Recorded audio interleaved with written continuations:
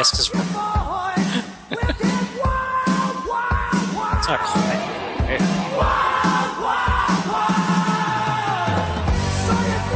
Hello there. You are listening to the Quarter to Three movie podcast for The Purge Anarchy. Purge 2, Purge Anarchy, Anarchy Purge. One of those things. I'm pretty sure it is The Purge Anarchy. My name is Tom Chick, and I'm here to discuss it with you, and I've brought along Christian Molosky. Y'all can just call me Daddy. And with a Purge Anarchy tagline, Kelly Wand. What if during the purge someone murders the guy whose job it is to turn on the all clear siren? Hopefully they have redundant systems in place. It doesn't just keep going. I don't know. Let's find out in the third movie because... Oh, actually, it's not my turn to do that yet. About how well it went.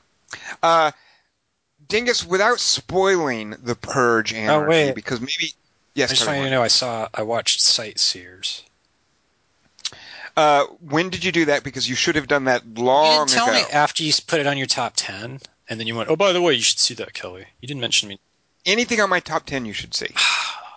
Francis Ha? We had you didn't say see Francis Ha, or it would have been on my top 10. What? So we had a discussion before we started recording about Matt Berry, who has a series on BBC called Toast of London, which has been renewed for a second season. Yes, I can hear you, come Fandango! And that's a reference to it from Kelly Wand. And we were wondering, why aren't there full-length Matt Berry movies? Like, does Hollywood, or just the movie-going public in the world, do the people who make movies feel that they're not ready for 90 minutes of Matt Berry? Because I feel like I am, and I'm just a little puzzled that if we can have the movie Sightseers, why can't we have, that right there is the level of weirdness I would expect from a full-length Matt Berry movie. Well, that's a British movie, though. They could, in theory, he could have made a British movie. It's not an American thing, right? Right, that is a good point. It would have to be a foreign film. Certainly no American studio is going to put up, the several $million for us to watch Matt Berry do weird things. They didn't put up 90 the whatever for us to watch Alice Lowe and Sightseers either. They didn't. Yeah. Thank you, Ben Whatley. Yeah. Waitley, whatever, however, yeah. Kelly Wand, did you see Kill List? No. It's his first movie. It's kind of Kill List is basically Wicker Man meets Pulp Fiction. There's a little I don't necessarily recommend. Actually, you should see it. I don't think Dingus should see it. I've told or ruined parts of it for Dingus. I don't necessarily recommend it. He also did a really weird, I think it's a black and white movie called A Field in England about a bunch of dudes who have just retreated from a battle. It's like in medieval England. And it's got this weird kind of Beckett stage play quality to it and this kind of absurdity. I don't recommend that. Like a medieval battle? It's like a medieval battle, but it's always conveniently off screen. He didn't have the budget to do any sort of a battle. But it's one of the guys from Kill List who I really like, whose name escapes me. I really like him. He's in a lot of A Field in England, but I don't recommend that. But so you saw Sightseers. What did you think? It does strike me as the kind of movie that Kelly Wand would appreciate. Do you even have to ask? Of course. Good point. It tricked me a few times. It's good at that, isn't it? Yeah, that's the thing. That's the upside of these stupid of being dumbass American moviegoers is like we get numbed. So then when something exciting happens, it's like a fucking revelation. Wow. Should Dingus see Sightseers? It was on his top 10. I was going to say, too bad, because he already has. I thought maybe you would wave him off of it. He told me to see it. Kelly Wand, give us a line from Sightseers, and then we'll talk about this week's movie. You fucking witch. All right. There's better, but that'll do. What was the guy with the plastics guy? I'm trying to remember what things he said. Here you go, Kelly Wand. But Mom, it was an accident. So were you. See, I thought the mom was going to come on the journey, and it was going to be like Tammy. It's a little too wacky. That would be in an American movie. That would happen, Kelly Wand. So if you want weird foreign movies, we cannot recommend Sightseers enough. And that's all three of us. Dingus. I guess once is enough. Before we talk about whether or not we can recommend The Purge Anarchy, why don't you tell folks about it without spoiling any aspects of it? Just maybe give us the basics, spoiler-free. The basics. All right, so this week we saw The Purge, Anarchy. I was so close. If I'd only gotten the colon in there. That's Very good. confusing. I thought colons were reserved for non-sequel spin-off kind of movies. But this is a sequel. Well, actually, my theater calls it Purge 2. On my movie ticket stub, which I'm holding right here in my little hand, it says Purge 2. And when I bought my ticket, they were like, it's Purge 2. And on the little thing, it's Purge 2. You're buying a ticket for Purge 2. No, they're not authorized to make those calls. That is beyond their jurisdiction. I don't approve of that. I think that anything they do when they print the tickets, or the minimum wage dude goes out there and puts the letters up on the marquee, ignore all of that. Because that means that I saw, by the way, Dawn of the Apes. That's the movie that I went That's True to Anarchy, though, isn't it? If you just put a 2 on there. Well put, Kelly. So Anarchy wasn't in the first one. Nope, the first one was just Purge. So this is the Purge: Anarchy. It's a 2014 American action horror thriller sequel movie about surviving a night in downtown Los Angeles. Mm-hmm. It was directed and written by James DeMonaco. Although what's weird is that his credit is given as just characters and not screenplay. It's a very strange thing. But anyway, it was written and directed by James DeMonaco. It stars Frank Grillo, Carmen Eogo, Zoe Soul, and an armor-plated 2001 Dodge Charger Pursuit. Kelly Wand, do you have a reaction to any of those? The Dodger Pursuit. Is that the truck? I'm not a car guy. The Purge: Anarchy is rated R for strong, disturbing violence and for language. On Rotten Tomatoes, which is the percentage of reviews that are positive, Purge Anarchy is at 52%. So I think I'm safe in saying the majority of reviewers approve of this movie. Yep, mildly approve. If we go to... No, we don't know, Kelly Wand. That's Rotten Tomatoes does not measure that. Let's go to Metacritic to get more of a gauge of the degree of approval. Metacritic is the average of various reviews, some of which use ratings, some which don't. They gauge the enthusiasm, and they average it out. On Metacritic, Purge Anarchy is at 49. Wow. What? Okay. Yep. At the box office, it is number 2. The number 2 movie in the nation this weekend, Purge Anarchy. Right behind that Dawn of the Apes movie that I saw. It made $28 million, which is down. I think the first movie opened at $34 million. And that's what I have to say about that. Kelly Wand, I would like you to spoil now everything that happens in this movie by giving us an exhaustive synopsis of the Purge Anarchy. Any guesses? The Purgeopsis Anarchy. That's all I got. Okay. The Purge Anarchy. The Purge Colonopsis. Some words are all. The time is the future. Valentine's Day has been moved to July and replaced with the day where everyone in America is allowed to kill and rape with impunity till a siren goes off somewhere. It's kind of like Black Friday, but without the meal beforehand. For some reason, this annual tradition has lowered unemployment, at least among gunmen. The filmmakers also wish to loosely acknowledge the works of Sinclair Lewis. A radio's all. And that was Dwayne Johnson's cover of Stand By Your Man from 2014's Best Picture, Hercules. The Adventures of... Never get sick of them. Right now it's 59.5 after the hour. Traffic conditions are irrelevant. And don't forget, tonight's the premise of the movie, where a handful of idiots traditionally run out of gas while the rest of the city rents trucks and drives around chasing them down with chain guns and flamethrowers. That's what radio announcers sound like, right? We'll be playing... They didn't run out of gas. Yeah. They ran out of power steering fluid. I thought the first thing... Isn't that like the gas cap that he had?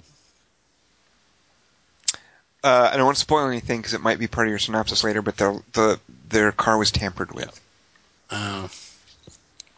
We'll be playing routine suspense music most of the night, and the door to the studio downstairs is unlocked, so feel free to stop on in. Tell us what you think of the show. Like my Siamese twin says, Radio, the great uniter.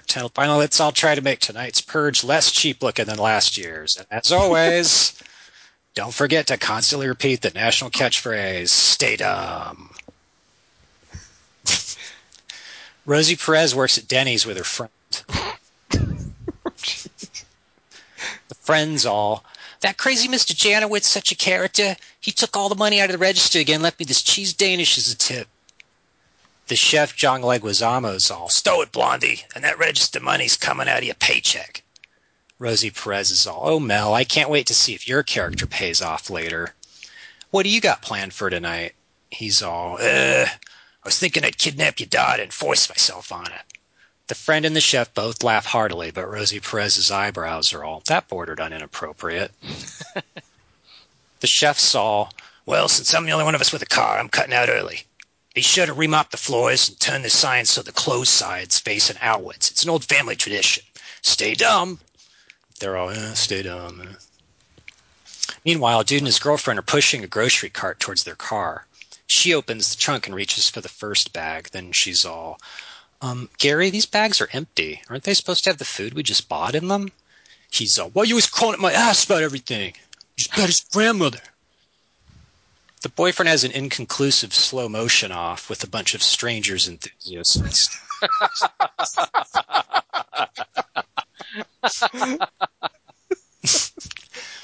One has a god mask that says skull on it. The girlfriend's all, what was that all about, Billy? He's all, nothing.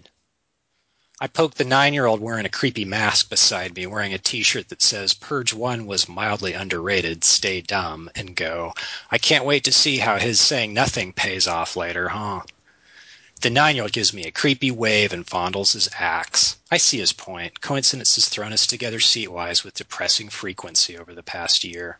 Meanwhile, back at Rosie Perez's apartment, she's all, come on, Grandpa. Open wide and take this hemorrhoid ointment.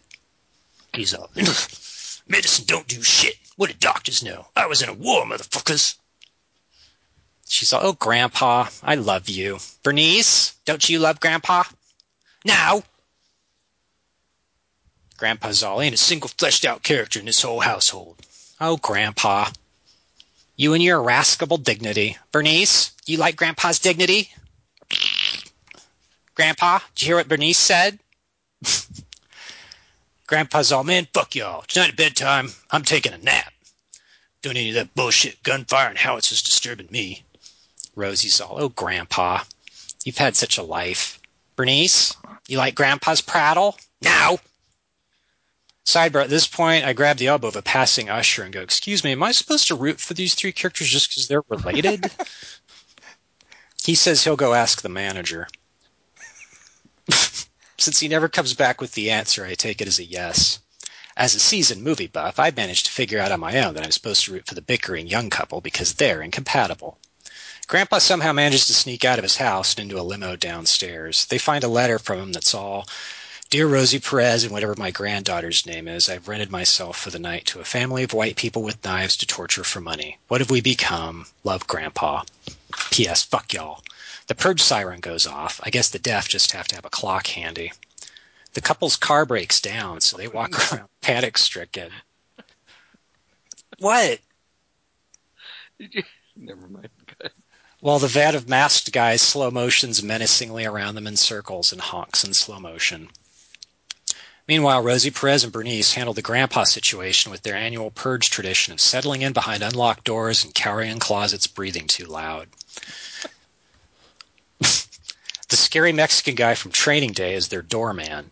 Ignoring the 1,000 fake cops storming the building with chain guns and rocket launchers, he screams and shouts and shoots up the place and painstakingly lays out his intentions to rape Rosie Perez and the daughter, who I guess are the building's only residents. Luckily for them, he forgets to not get shot, and the guys shooting him forget that they're bounty hunters collecting people alive. Rosie Perez and Bernice get grabbed by the fake cops and dragged towards a truck with a guy with a chain gun in it. But a tough New Yorker shows up and saves them by killing everyone except the chain gun guy, who tricks them by getting up and aiming at them with the chain gun. For some reason, instead of killing him, they leave. The New Yorker picks up the dumb couple, too, then drives them to an alley, makes them all get out, then walks back and picks them up again. The daughter's all, that was a dick move, coming back for us. They get back into this car. He turns the key. It sputters, overheats, and dies for no reason. No one sabotaged that one, did they? I would say the chain gun sabotaged that one with the armor-piercing Don't drive that. bullets. No. Oh. The 9-year-old looks at me and goes, "Who wrote this shit?" New Yorker wants to ditch them all again, along with, I guess, most of his guns. But Rosie Perez is all, "No, wait, I got a friend. She has a car. Yeah, she'll loan it to you. No questions asked. By you, at least." He's, "All right, lady, I used to be a cop, so I'm nobody's fool, all right? I'm going to make sure your friend's going to loan me a car by handing you my cell phone, moving out of earshot, and assuming you don't lie, so no funny business. I'm going to give you $100, too. Capiche?" I go out to the lobby and tell the guy tearing tickets that not only am I concerned that the ex-cop character might do something he'll regret, but that I myself now feel compelled to reappraise my own lifelong passion for vigilantism. I also add that if you try to explain the concept of werewolves to real wolves, I'm pretty sure they'd say it lacks credibility. The usher tells me he needs to get a form for me to fill out, but it's the same one for both my complaints. When I get back into the Purge, all the characters are running down some sewers, being chased by a single screaming guy in clown makeup on a mine car.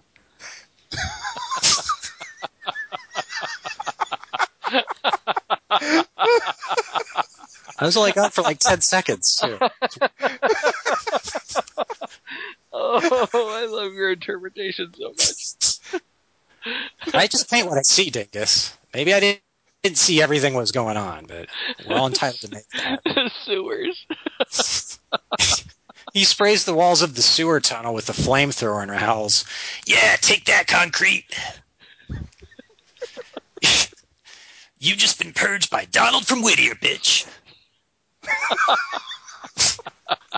He hates the concrete.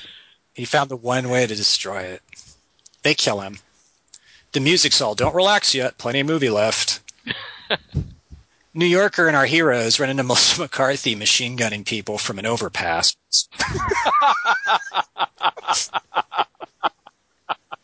They trick her by tiptoeing. In plain view, I thought, but... They get to the friend's house where everybody's hanging out, getting drunk on sangria and watching Green Hornet news crawls. The friend's all, "My mom's a great cook. You can tell by how fat my sister is." The sister's all, "What?" The friend's, "I'm just saying you're great. Jeez, so defensively enormous." New Yorker goes into the bedroom to ransack the panty drawer, but sees the friend take a pill in the bathroom. This freaks him out. There may be a purge on, but yikes. He's all, "Hey, yeah, Rosie Perez's character. You trust these people?" He's getting dumber. "Oh yeah, Flo's great. She's the best. I love how she's always ripping on her sister. Speaking of which, I lied. There's no car here." He's all, "Look, I think your daughter's real special. I love how she's always pestering and lecturing me at inopportune moments. But now that you've lied to me about the car, I'm thinking we should just part ways before some new bullshit firearms-related Deus Ex Machina keeps prolonging this bullshit." The sister's all, "I read emails. Blam, blam." God damn it. They leave and get picked up by the mask guys, who take them to the end of the movie, where Florence Henderson's all, "Okay, stay dumb, stay dumb. This is our last purge for the evening, and I know only a couple of you will get to participate, but it's still fun. Now, what am I bid for the New Yorker here in this band of crying cliches?" One guy's all, $3. Nobody else does anything. Florence Henderson's all, "Isn't this marvelous? Now for the fun part, watching them get shot in pitch darkness through a window." They get thrust into a hunting ground designed around rich people's favorite safari theme, a dingy warehouse. All 6 of them crouch by a yawning garden gnome. New Yorker's all, "All right, I know we don't have any guns, but the real issue's night vision. You stay here." He trots off and returns 2 seconds later with a pair of goggles and 40 guns. Their eyes seem to have adjusted in his absence because they're all, "Hey man, over here." Remember they see him coming? He trips over them. "Fuck, I think these might just be sunglasses."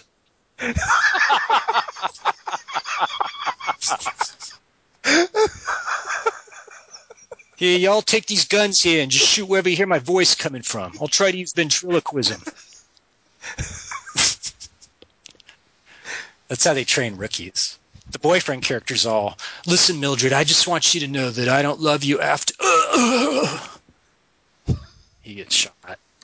New Yorker's all, Damn, okay, let's go. Suddenly, Wesley Snipes, who's a DJ, breaks in with a bunch of black people and goes, don't worry, we're here. New Yorker hands the girlfriend a gun and goes, I get it, your love is dead, you want to avenge him. I'll let Florence Henderson off with a warning, though. She's all, no worries. We don't find out what happens to her. New Yorker drives Rosie Perez and Bernice to a house. He's all, yo, I could have probably dropped you off at home first, but the dude who lives here got drunk and ran over my kid, so I'm going to go in there and shoot him. Could have done it the other night, but this way I'm off the hook, because, I mean, come on, my son wanted me to go to prison over him. I'll be right back. Let go my arm. They're not holding it.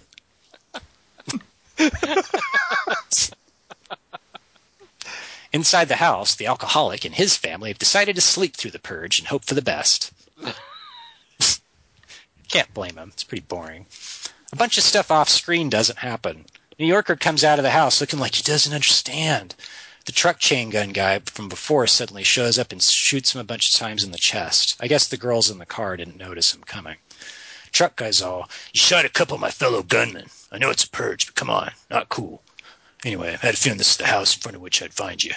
There's more talking. The neighbor comes out of the house with a gun and shoots truck guy. Wait, that guy had a gun? The thank God the shit's almost over siren goes off. Everyone's all, oh yeah, it's like the siren. Wesley Snipes and his buddies all put their guns away too and hold hands. Rosie Perez and the daughter cry till an ambulance driver hears them.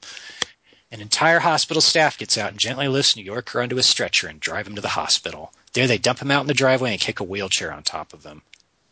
Rosie Perez pays the paramedics $26,000. Then they all watch a single tongue of flame curl up above the skyline. Bernice is all, looks like Jack in the Box is open. The music's all, applauding thoughtfully is encouraged. See you next year. The end. All right, who here has seen the first Purge? Dingus and I watched it. Kelly, did you see the first Purge?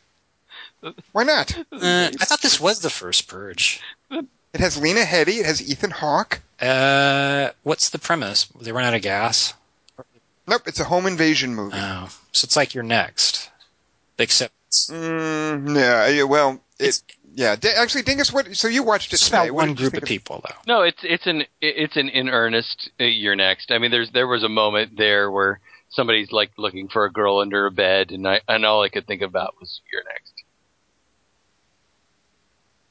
But and so what did you think of the first Purge? Like, I don't think it's anything like You're Next, because that You're Next is brilliant and subversive. And I mentioned at the end of last week's podcast that one of my problems with the initial Purge isn't that it's a home invasion movie. I'm okay with that concept. It's just that I don't think it has any sense of its own satire.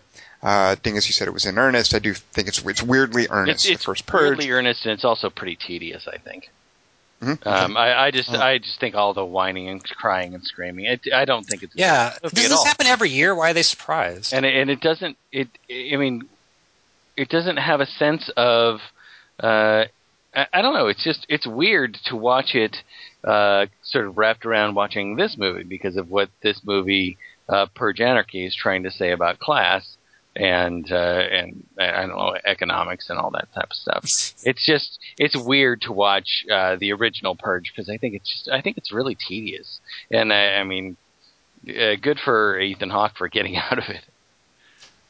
And Lena Headey, you don't see her in the sequel. Oh yeah. But I mean, he gets out of it definitively. She gets a badass moment at the end, but Ethan Hawke, there's no way he's going to be in any sequels. Are you saying that he died, Dingus? That's what I'm saying. He could play his own twin brother come back to avenge That's a good point. There's still opportunities, Ethan. We just want you to consider them for Purge. You didn't like you sort of tried to wave me off of it, and I watched it anyway just because I wanted to be a sort of a completionist and have a sense of where it sits as far as watching Purge Anarchy is concerned. But I just found it just ugh. Yep. And it makes no sense. I mean, it's just nonsensical. So then fast forwarding, so this is the same director, the same writer. Really? He doesn't have the same cast, of course, because he's basically and Kelly Wand. Nobody. I mean, the premise as they lay out in the first of the movie is that this happens every year, right. And so it's kind of like this movie is completely independent from the events of the first movie, except for it's revolving around this same night. So it's the same Purge night out a year later. It's like happening simultaneously. I would have to check the dates. I don't know if it's like a concurrent Is it LA? situation. No, it's not because it has the same I mean, the stranger character shows up in the second movie. I mean, it's definitely a year later. Okay. Edwin Hodge, the dude who gets taken in by them, shows up in the tuxedo scene. Oh, are you serious? The black guy? Yeah, he's the guy who runs in. Oh, so there is consistency. Yeah, he's the guy who runs into. He's the first guy who runs in to save them before Carmelo actually comes in, or whatever that. I did not realize that. Yeah. Okay, interesting. Yeah. So a lot of what's going on in the first Purge, Kelly Wand, is this standard kind of like Western concept where, the man comes running into the town and the outlaws are coming to chase him and they want to kill him, and the good guys won't throw the man back out to the outlaws. It's so all they a have to Precinct barricade. 13 ripoff. Exactly, and there's kind of a racial element to it, and that he's a black man. Wait, what's that got to do with it being an annual event? Nothing, but there is this. I think there are movies like where a lynch mob wants to murder someone, and that can have some racially charged implications to it. And by it being a white suburban area, this black man taking refuge with Ethan Hawke and Lena Headey's family, I think is kind of a little bit of a nod to that kind of concept. Doesn't seem to play into the premise, though. Well, I think part of the problem with this director-writer, Jason Monaco, DeMonaco, what is it, Dingus? Sorry. His. Anyway, one of the problems with this guy is I don't know that he really appreciates his name what is James DeMonaco, yeah. And I don't think he really appreciates what he's got with this premise. He does seem oddly humorless, and this premise. And I think this applies also in a way to Purge Anarchy. This is clearly satire, and it seems like he's kind of aware of that. He's more aware of it, I think, in the second movie. But there's a weird humorlessness and earnestness to it, which makes me think, well, does he not think of this as satire? I mean, he's written this stuff. Does he not even know that what he's doing is supposed to be exaggerated for this grotesque, humorous effect? I don't quite know what to make of it. Like, I kind of feel that the credit sequence at the end of The Purge, and it's this kind of Kyle Cooper thing with all this driving music and all of these flashes of grotesque images. I kind of feel like the credit sequence at the end of Purge Anarchy understands the satire better than the movie as a whole. Because there's this really, there's this sense at the end with all the different images they string together that it is this weird, grotesque concept that in the movie we don't really get. Well, it seems like, if it happens every year, everyone would have sort of a plan for it. But all the characters act why do they even go on the roads that day? Well, I do think that is kind of the premise, is that it happens every year, everybody's expecting it, but sometimes, different things happen, and people get caught out. It's like, why do they have... They would get good windows, like wouldn't they... Well, you do see, and that's part of what's going on in the first movie, you do see that the nicer houses have these metal shutters that close down over the doors and windows. That's still... I don't know. But I think... Leave town. I think... I think it's not just about this one day. I mean, I think that Tom's right. I mean, I think I like this movie more than you guys did.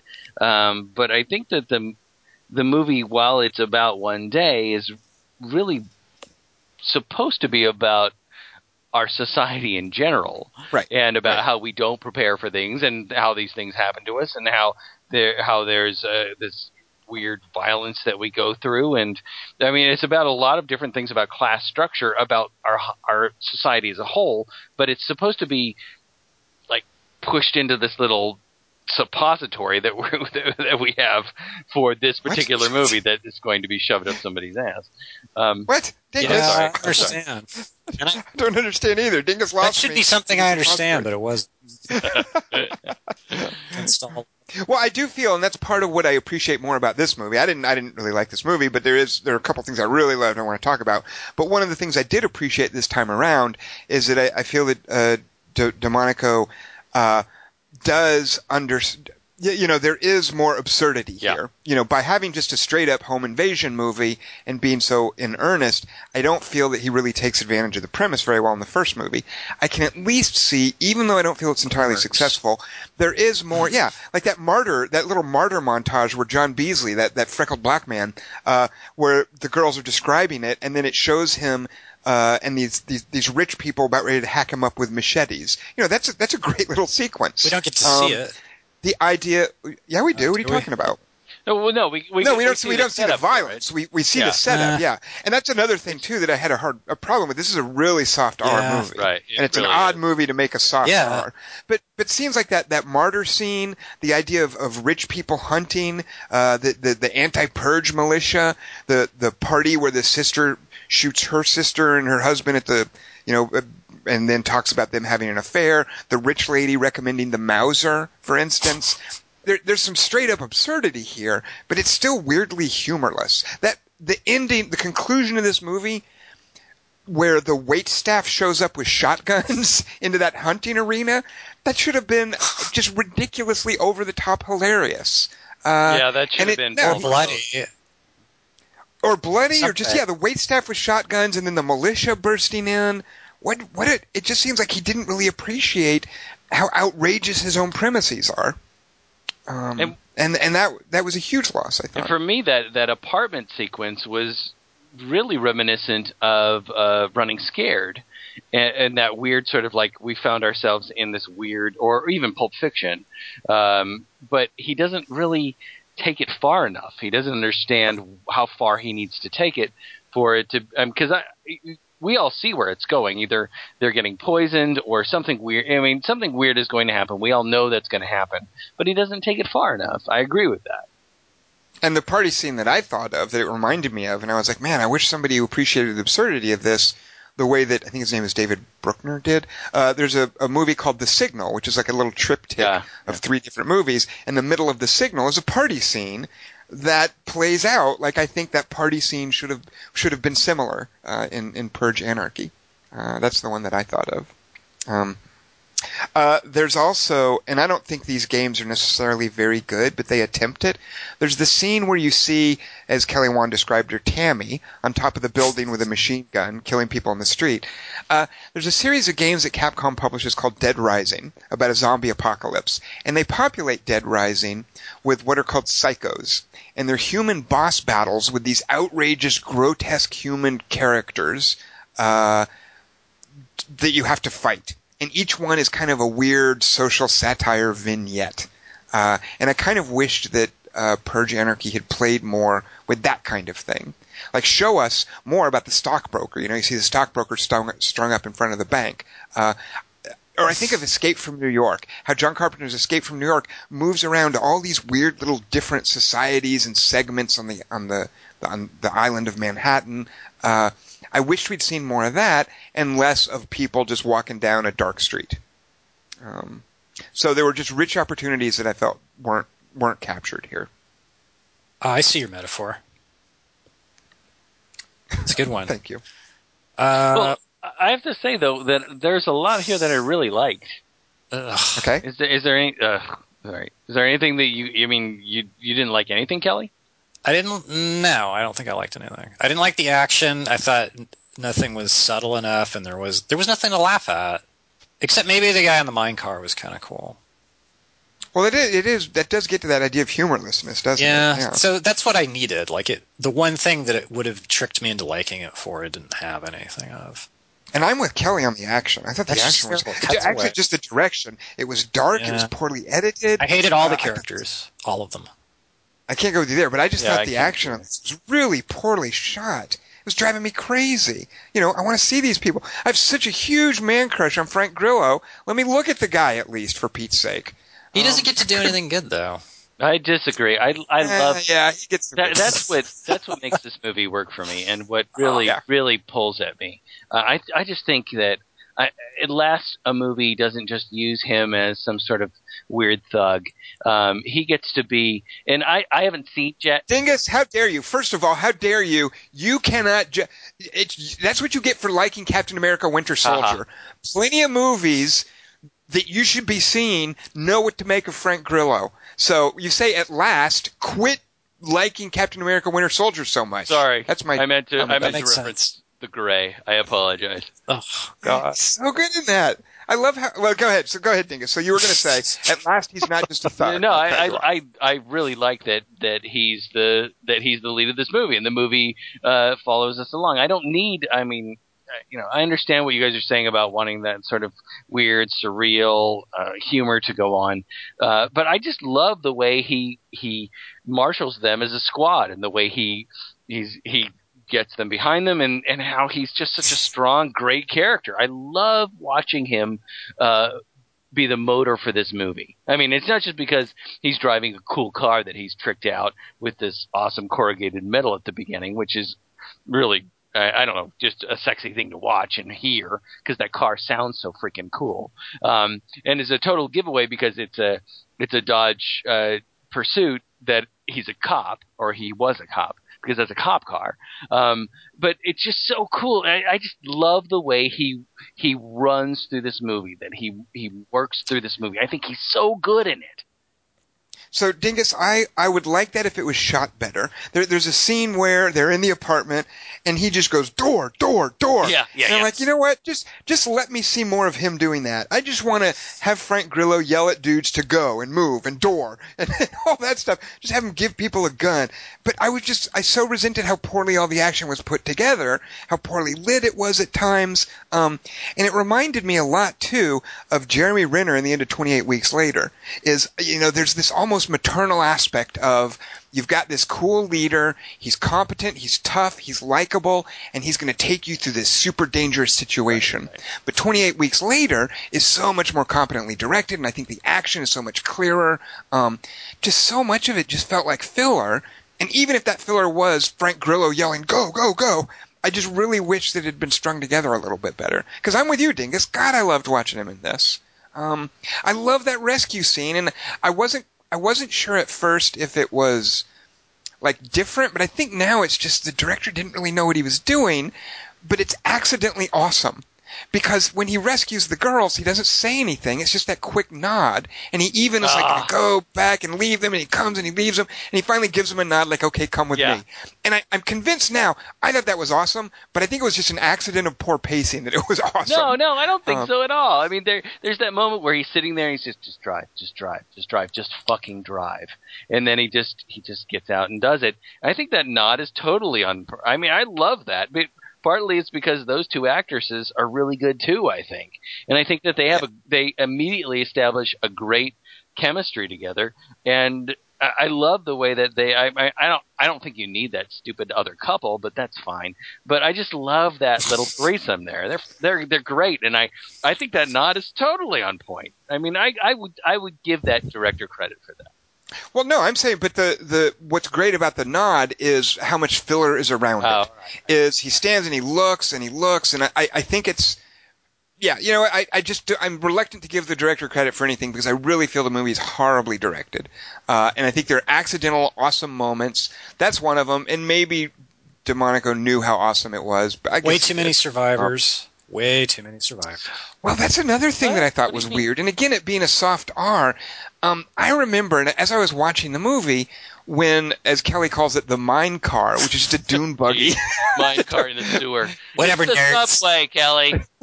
We don't have this. What? I thought when the couple is sitting there and they're trading fire with the guys, I thought, oh, we're going to start losing these people. They're going to start dying. Right. And I really kind of wanted that because that's part of what, with these grim movies, like, I vividly recall as a kid, and it holds up because I recently watched it, I think in the last couple of years, The Towering Inferno is a terrible movie. But there are moments in The Towering Inferno when you're like, oh no, not him, or oh, don't let her die. And those moments are really powerful. Yeah. And although Towering Inferno is a terrible movie, the part when the girl, I don't even want to see The Towering Inferno. There are just deaths in that are really effective because you like the characters, right. And the movie's ballsy enough to kill them. So I thought they were going to start doing that in this movie, and nope, not at all. I couldn't have cared less about that Zach Wood, I think was the actor's name. I couldn't have cared less about that dude. Don't care about his girlfriend. But I thought they were going to start killing them and then maybe killing more. But yeah, Kelly's right. Not enough deaths. I kind of thought the girlfriend. Oh, never mind. I think I was directing a movie I wanted to see in my head, and it was the girlfriend and Frank Grillo are the only survivors, and then they hook up. Nope. It should be they're the only survivors, and then she gets killed. Yep. Or they both get killed, or they both kill each other. You know what? Yeah, exactly. Fair enough. I mean, I kind of like the idea of that couple. And I there's one moment where I like the guy who his character name is Shane, I think. It's when Frank Grillo chokes that guy out, and when they're all standing there behind the wall, and a rat has jumped on her leg, and he has to choke the guy out, and after he chokes the guy out and drops him, Shane looks at him like, all right, yeah, you are the man. I'm like, there's this little look that Shane gives. It's like, oh, all right, yeah, that's what I have to do. And then he has to do like the hero thing, but he's just such a blank. I mean, no offense to the actor, but there's just nothing there for either one of them, and that they're breaking up and they have to tell his sister. Who cares? I don't care about either one of them. It reminded me of The Strangers, which is the thing where stupid Scott Speedman and Liv Tyler are breaking up, and I didn't really like either one of them. So I'm like, that's fine. I mean, yeah, very good guy on Skyline. Here's a movie with no characters you want to live. For a while. Well, they don't. So, spoiler. And Battle LA makes me like him more. It could be worse. But Kelly Wand, do you not share our man crush on Frank Grillo? He's all right. He's all right. He doesn't get to do anything. The choke scene's good, and there's a couple other things. What do you mean he doesn't get to do it? He's shooting, he's driving. He doesn't. He gets to do cool things, but I don't think the director isn't worthy of shooting, of really showing off what he does. It needs to be a director who really appreciates Frank Grillo's appeal. He doesn't do anything as cool as Snake Plissken does. Snake Plissken's got a really fucked up... He looks like he should be playing Jack Reacher or something. I mean, he looks awesome. I love that. Yeah, he really looks great. So I showed Dingus. I saw a really... it's Gabriel Byrne. It's a what? Gabriel Byrne if he was steroidal. There's a Jason Statham movie called Homefront, which I watched, and it has Frank Grillo in a couple of scenes as this. I don't know if he's methed up, but he's really gaunt and he's tatted up and he's got all this jewelry on. He's this biker assassin dude, and I love his appearances in that. Dingus, there's a movie. I think I'm actually going to recommend this to you. There's a movie that's not very good because it's trying to be Crash. And that's never a good thing to try to be, especially when even Crash is terrible, but trying to be Crash is even worse. But there's a movie called Disconnect, with Jason Bateman.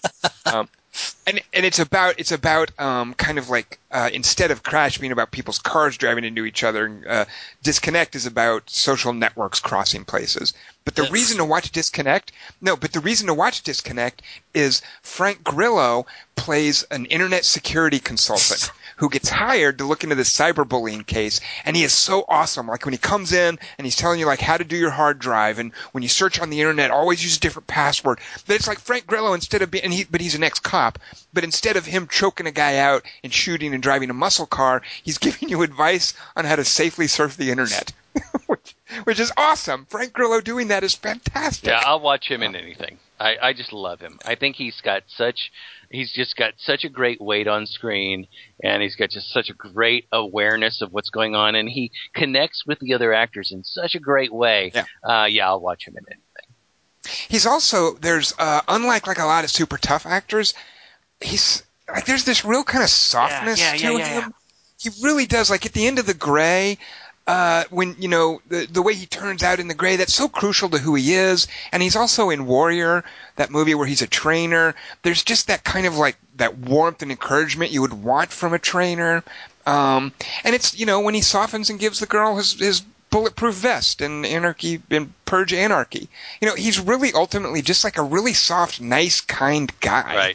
Right. For all that like tough bluster and how gaunt and muscly he looks, he's like a really cool, nice dude. You know what? I don't hate to say this. It's kind of like this Paul Walker quality. Yeah. Like here's this really cool action hero, but hey, guess what? He's also a really awesome, nice dude. I want to hang out with him. I think it's in the eyes. Partly. He's just got this quality to him, and even that weird sort of scene at the beginning with his ex-wife. You get the sense that, oh, okay, now I know where this is going. You don't have to lay it all out for us. I get the sense of who this guy is. He's been sitting here on the bed. He's been like playing with his guns and loading them all up and putting them in a bag. And then this woman comes to the door, and we show this picture of this insert of like pictures on the wall. And I get who he is, because he's not just like some steroidal guy who's an action hero. There's something going on here, and I love that about him. Yeah. And so when he's sitting out there in his car and he's going, just drive, just fucking drive. I get it. I get why he gets out and saves them. I love it. I love that about him. And here's again where I started. So I like that too, Dingus. When it's just sort of introducing us to characters, and it's not giving us too much information. I'm even okay with the couple saying, I want to tell your sister. No, let's not tell your sister. When you tell somebody it's real, I want to tell your sister. And then later you find out they're talking about separating. I liked the script's idea of let's take this purge premise and let's follow 3 groups of survivor, or just people. And then let's have one big scene where they all come together and then follow them from that point. However, my first sign that I'm like, oh God, this guy really still doesn't know what he's doing. Man, that scene where Frank Grillo rescues the girls, the rescue is awesome, the nod, but then they get in the car, and then furthermore, now we're going to have all the baddies chasing them. So then here comes the people in that panel truck or van or whatever it was with their motorbikes. Here's the truck with the chain gun in it, and all these elements come together. It's going to be awesome, but nope. They drive away.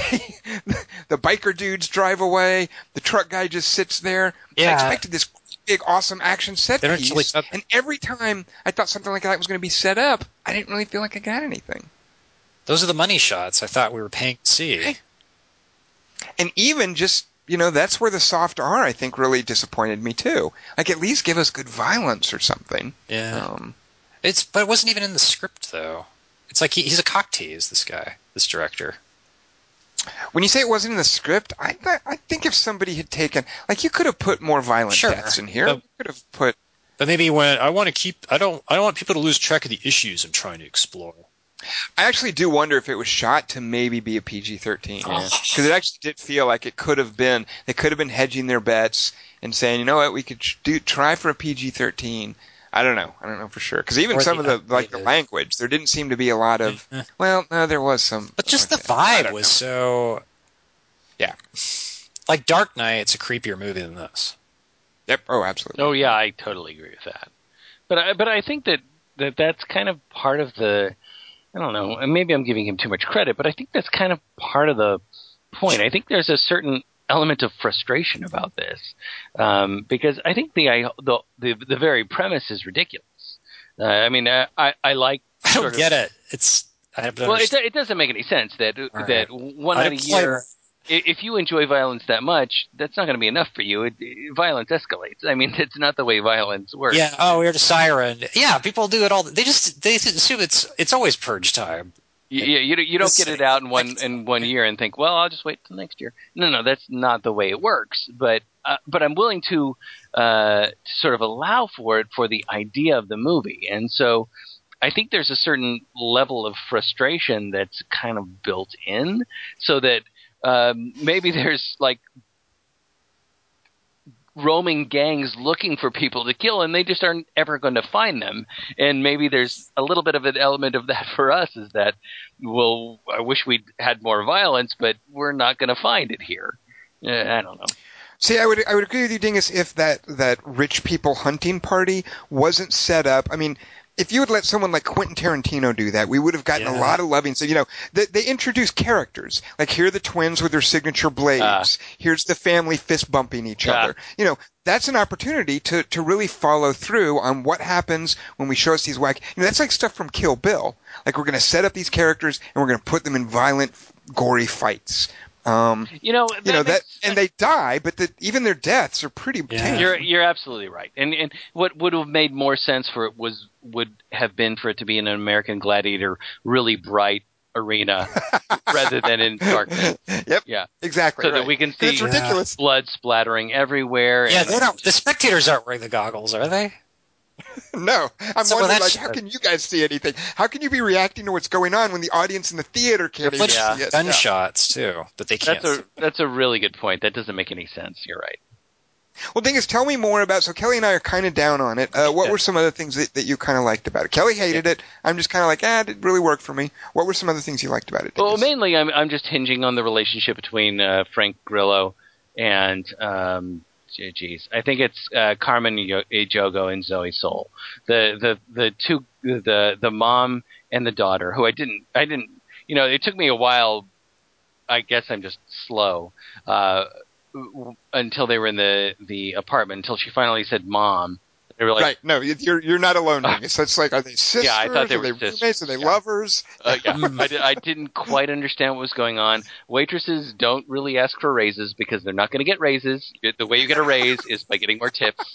Right. So is that why they're targeting her? Because she asked for a raise and this woman targeted them? I don't understand any of that. But what I'm keen on is the relationship between Frank Grillo and the mom and the daughter. And those are the things I really, really liked. And I love the way that he shepherded them through the city. I thought that was really, really cool. And again, when we got to the apartment in this weird, absurd sort of everybody's drinking, hey, let's all drink. This is the best way to get through this. And there's obviously going to be this explosion of violence that's going to happen. So in one way or another in this apartment, I did get that sort of feeling of running scared in that weird sort of, or Pulp Fiction, where we go down the rabbit hole into this weird kind of thing. It doesn't go as far. It definitely doesn't go far enough. But I really liked those aspects of it, and I didn't mind the music. I'm not as down on the directing, other than what Tom just said about that hunting sequence, which doesn't make any sense whatsoever now that I think about it. So I like it less now that we're talking about it. But Frank Grillo gives me I have such good I have such a good feeling for that guy that I give this movie a lot more credit, I think. I did like where they get kidnapped by the gang with the scary masks, and the guy with the god mask just picks up his mask and lifts it up, and he's just like this kid, and he's saying, "No, we're not going to hurt you. We're just trying to make money." Yeah. I liked how you think, "Oh, these are the creepy, really weird killers. You're going to torture them or whatever," and no, they're just rounding them up. What was with all that theater they were doing then at the beginning of the movie with the couple? They're sabotaging cars so they can pick people up and bring them to the but why are they if it's a profession, if it's just business to them? I don't think they do this professionally, Kelly Wand. They did seem like a bit of an amateur operation. Right. Oh. Well, he was in the first movie, though, I thought you said. No, not that character, a different one. The characters who liberate them at the end. Right. Not the God Mask guy. Oh, yeah. By the way, the masks is a little weird, too, because the point of the masks in the first movie is it's a suburban environment. And Dingus, actually, maybe you can correct me on this. Isn't the point of the masks in the first movie, this is suburbia, a lot of these people will know each other, so they wear masks so that they're not recognized. Guys, am I misremembering that? No, you're absolutely right, because the idea of the first movie is that Ethan Hawke's character has sold security systems to the whole neighborhood, and that family has gotten so wealthy that they kind of lord it over everybody. And so it's basically the entire neighborhood coming to attack them. Right. And they've got masks on as part of that. And if that's a reveal, is that, these are the neighbors that we know. Right. Yeah. They should have the best security if it's his place. Well, Kellyanne, maybe you should see. No, you guys already told me how it ends. You fuckheads. Jesus. The daughter's boyfriend gets in and messes everything up, Kellyanne. What do you think of that? But also, Ethan Hawke's kind of it's a 99% secure, but it's not really built for this kind of thing. This is how we sell it. I mean, he's telling his wife this. He's like, it's not going to withstand a full assault, but the idea is that it looks strong enough that nobody will attack us. That's the whole idea. But the neighbors who have all bought this know exactly what the weak points are, and so they all attack this house because they all know where their weak points are. So what do you think of that? What happens when you choke a guy out? He passes out. Was that a reference? I don't understand your reference. What does Kellyanne? What happens when you choke a guy out? About half a handway. 1, 2, 3, not only you and me, got 180 degrees, and I'm caught in between, counting 1, 2, 3, feet apart and they're free, getting down with 3 feet. People at NASA listen to this. Huh. I missed that. People what? People at NASA listen to this podcast, and they have to listen to dick jokes. We do not know. Maybe people in the White House, for all we know. I think they listen to it in Mission Control. Speaking of Mission Control, let's talk about movie directors. Hey, yes, teed up for you. All right, this week's 3x3 is called What I Really Want to Do Is Act. And it's about director appearances in movies. Did you guys hate this one or like it over the course of the week? I really liked it, but I feel like there's going to be a lot of repeats. But maybe there are definitely a handful of notable instances, aren't there? Yeah, like there's some that I haven't listed that I'm sure somebody better mention if I don't. Well, you're the one who's always saying TV actors, they're the lowest scum of the earth. By the way, Frank Grillo, TV actor. This guy came up through a lot of TV. I was in a movie and I got shot in the head, Tom crowed. No, yeah, I'm not including myself. I mean, I would be honored to be considered a TV actor, but yeah, TV actor. What is that? Why did you bring that up, Kelly Wand? Well, just because directors who can't act. Oh, right, directors. If there's one, yeah, so here's the hierarchy of actors. They're movie actors, they're TV actors, and then below that, they're directors who want to be in movies for the most TV part. Actor. And my example, by the way, was above or below the last one. We have to be an actor before you're a game show host. Isn't that correct? No. Bob Barker was an actor. He had a successful acting career. Pat Sajak came up through soap operas and actually Brazilian horror movies. A lot of early Brazilian horror movies starred Pat Sajak. Did you know that? Was Bob Barker in a Sergio Leone Western? He was, yeah. You see him a lot in some of those Sergio Leone movies. With Bobby Jones. Now, are there game show hosts who have gone on to be actors? I don't know. Richard Dawson. Yeah, that's true. That's a good point. Yep, TV actor. We all know him. Great TV. So anyway, Dingus's 3x3 will be announced at the end. So Dingus, you start us off by picking your third favorite appearance of a director in a movie. You were about to say that there was one that was the example that. Yeah, so I mentioned last week I saw a Kristen Wiig movie where she plays a writer who at the end of the movie meets Whit Stillman. And Whit Stillman actually plays himself, and he has no business playing himself because he's such a terrible presence. Here's another example of this. There's a horrible, horrible Paul Schrader movie called The Canyons, starring Lindsay Lohan and a porn actor named James Dean. That's two porn actors. Kelly Wand, how dare you? And Lindsay Lohan. Playing one of the characters. I forget, is it James Dean's character? I forget who has the therapist, but playing a therapist in The Canyons, Gus Van Sant. Ew. He's terrible. Wait, James Dean is in a movie with Lindsay Lohan? Is that right? They play husband and wife, and they lure. Basically, James it's kind of a Paul. Not that James Dean. Oh, okay. That would be cool, though. All right, go on. I'm sorry. They lure. At any rate, so Gus Van Sant plays a therapist in that movie, and he's terrible. So what I want are examples where it's kind of cool when a director shows up. You don't know him as an actor, and it's important. I don't want you telling me actors. Don't bring up, like Ben Affleck and say, "Oh, well, he's directing too." I want directors, known directors who are acting. Wait. So those are the rules. Yes, Kelly Wand? These are appearances that we like, because I thought it was appearances we didn't like. Oh, did I mess that up? No, I wanted to. It's ones that I thought we like. Yeah. Yeah. It's ones that we like. I was be wrong with that. The reason I mentioned it is because a lot of times, like when you saw Whit Stillman in that Kristen Wiig movie, he was terrible. Gus Van Sant in The Canyons, he's terrible. They're directors. They're both great directors, but I don't think either of them should be acting. So these are times where you see a director, and it's a good, pleasant surprise. The director is good. All right, I'm just going to make a new list as you guys go. All right, well, let's start with Dingus. Dingus, you give us your number 3 choice. All right, this is the one that occurred to me immediately. And it probably would have been higher on my list had I seen this movie. I haven't seen this movie in a long time.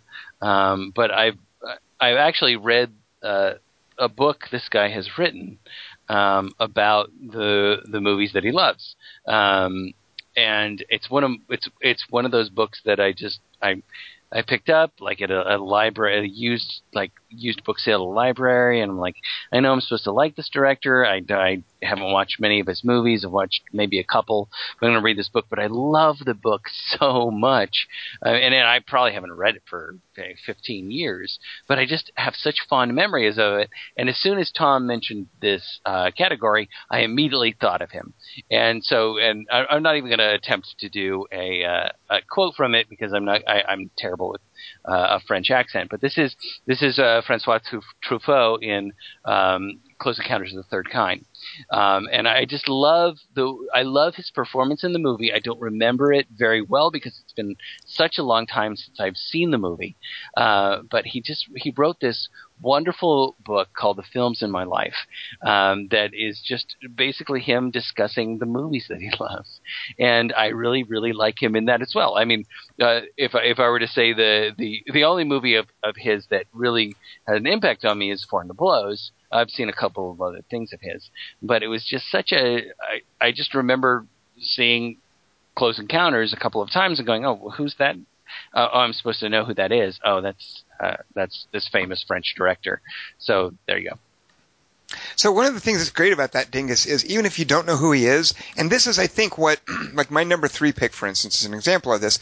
This is what I think a good director brings as an actor, and that's this commanding presence. Yeah. You get the sense to be a director, it's herding cats and kicking ass, and dealing with innumerable crises that come up, and just living with 6 weeks under pressure. I mean, certainly a major feature film director. So when Francois Truffaut shows up in Close Encounters, and he's this authority, and then later he's orchestrated this big thing, but there's this kind of benevolence to him too, and there's just this intelligence too. Like he just is clearly a sharp, in command guy, and I love this even more.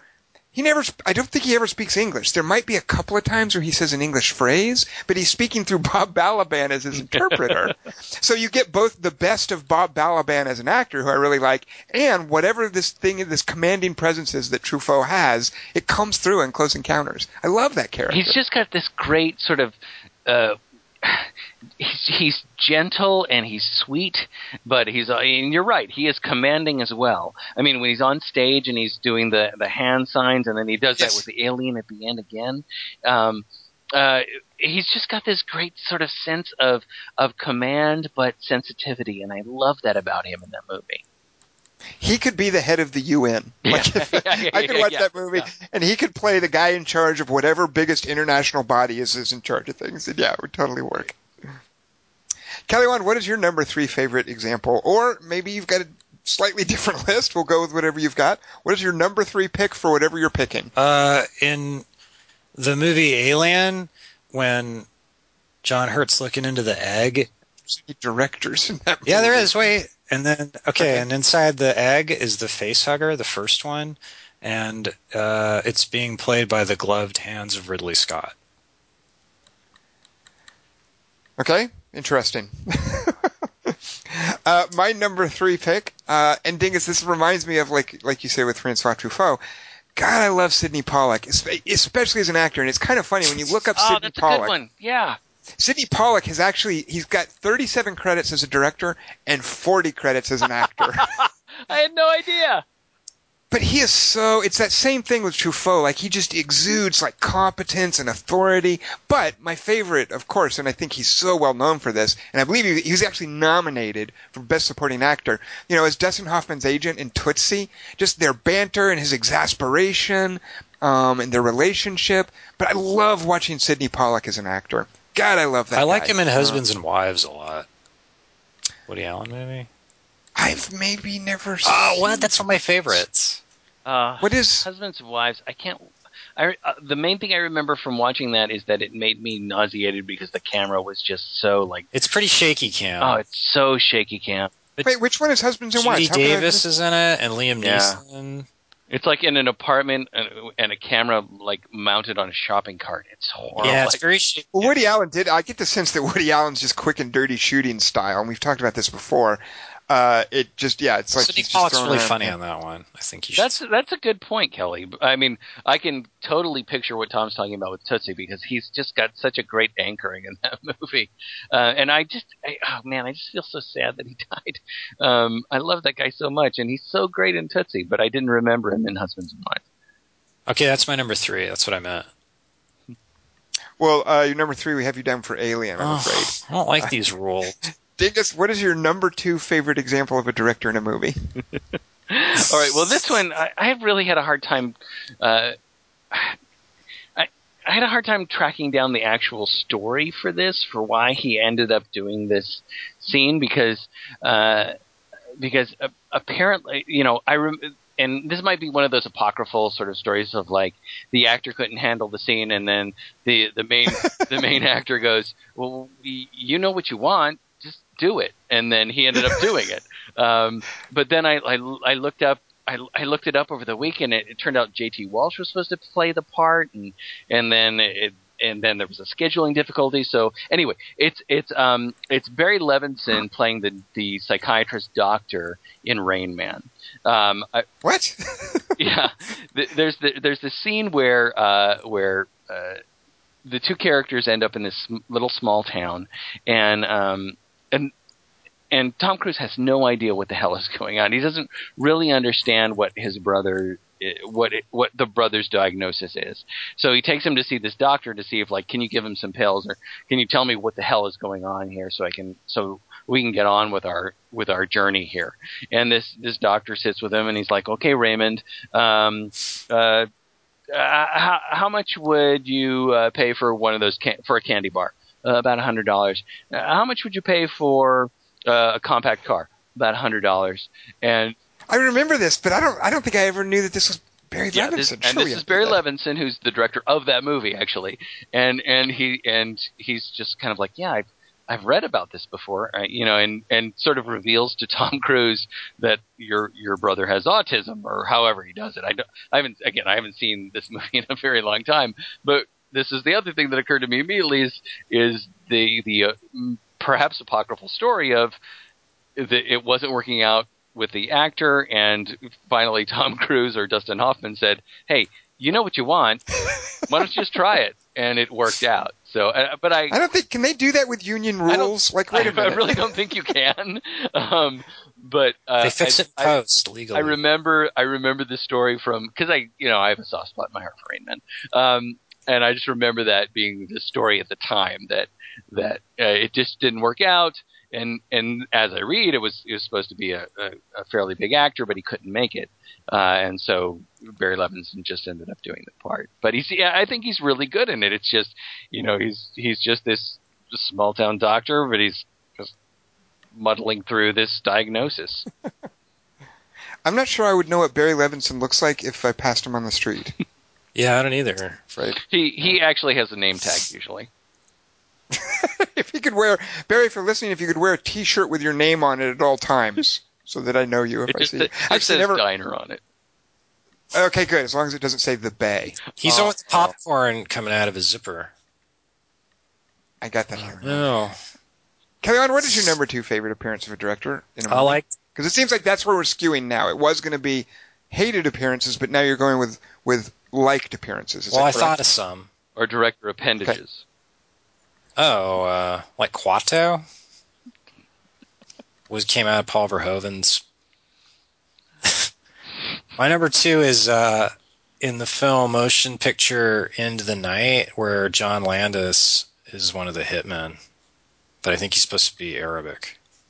And he shoots a doorknob at one point because he's upset. Don't remember that. I think he shoots himself in the head, too. Yeah. There's a movie that Dingus and I really... Oh, Dingus, you've seen Last Life in the Universe? Yeah. Haven't you? Yeah. There's a movie we really like called Last Life in the Universe. It's a Thai movie. It has a Japanese actor. I'm going to say his name. I probably will screw it up. Named Asano Tadanobu, who we really like. And one of the cool things in Last Life in the Universe is at the end of the movie, and I don't think he's really got many lines, but Takashi Miike shows up as one of the assassins who shows up to kill him. I thought of that when you mentioned John Landis, Kelly Wand. Yeah, it's nice to have a director show up as a hitman. Good. All right. Okay, my number 2 pick is what? He's dumb, too, so I think I like when directors appear in their movies as dumbasses. I think. Has John Landis been in, does he do appearances in his movies? Because I know what he looks like, but I'm not remembering seeing it. Is he in Blues Brothers ever? Probably. Yeah, but there's another director in that. Landis is in Gremlins. He's driving a little car in that inventors convention with Jim Henson. Who's the other director in Blues Brothers? Did anybody else choose Blues Brothers? No. I almost chose this. Steven Spielberg is in it. What? But he can't be a good actor. What is he in Blues Brothers? He's the tax assessor dude. They finally get up to the tax assessor floor and it's really just a cameo, and he doesn't have anything to do. Okay. And it's not worth mentioning, really. But other than to say, hey, Steven Spielberg was in this movie, and he plays the tax assessor dude. All right. Well, there goes my number one. Thanks. Sorry. Dingus. I'm gonna change it. My number 2 pick. This guy is not a. I don't want to be cruel. This guy, by the way, is alternately a brilliant and a terrible director. I don't think his future is in acting because he doesn't have a lot of presence, but it plays so perfectly for this scene. In You're Next, they get Ty West to play Amy Siementz's boyfriend, and he's a filmmaker in the movie. And there's a great scene where Joe Swanberg is giving him grief about making movies and how he should make commercials and how, it's almost a little bit of meta stuff that Adam Wingard, who directed You're Next, is doing about the the role of movies, and are they important, and do they matter, and should we be making documentaries instead about meaningful subjects? So Ty West is kind of this is the stand-in for filmmaking. And the first guy to get killed with a bolt right through the head, Ty West, summarily dispatched. So I love his appearance in You're Next. I love kind of how meek he is. He's completely out of his element, and that's the way it's supposed to be. He's being dragged to this big, dynamic, boisterous family as the new boyfriend. He's completely lost. I just love knowing that is Ty West. That's the guy who did House of the Devil.